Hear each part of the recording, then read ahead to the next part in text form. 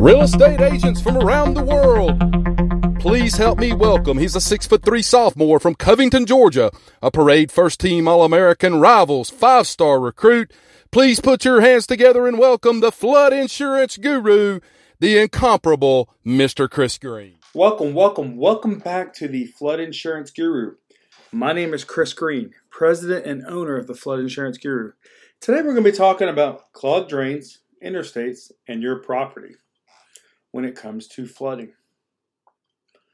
But before we get started today, remember, if you've got questions about flood education, flood zone changes, reducing the chance of flooding on your property, make sure to visit our website, floodinsuranceguru.com.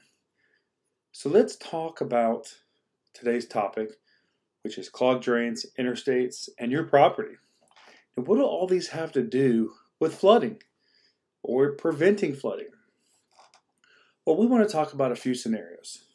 The first scenario we wanted to discuss is the interstate flooding in Atlanta. Interstates into Atlanta have been closed 3 different times over the last month because of flooding.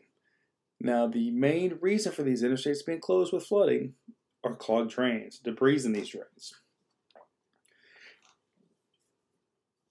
Now, while city officials try to clean these out as quick as possible and keep these clean, it can be pretty challenging when you're managing a city like Atlanta, trying to keep these drains cleared.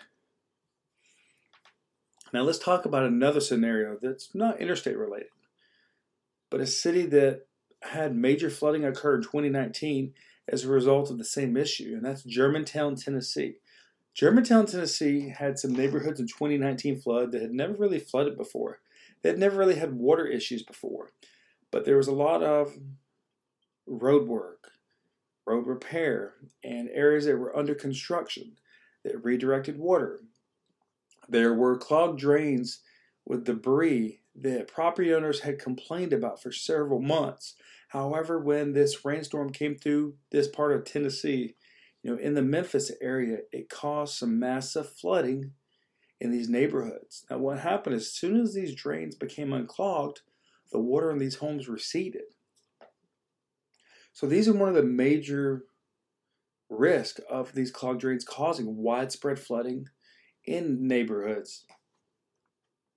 Now let's talk about your home. What can you do to help prevent this type of flooding? Well, keeping your gutters cleared, keeping your drains cleared of debris, so when this water does come through, it has somewhere to go where it can keep moving.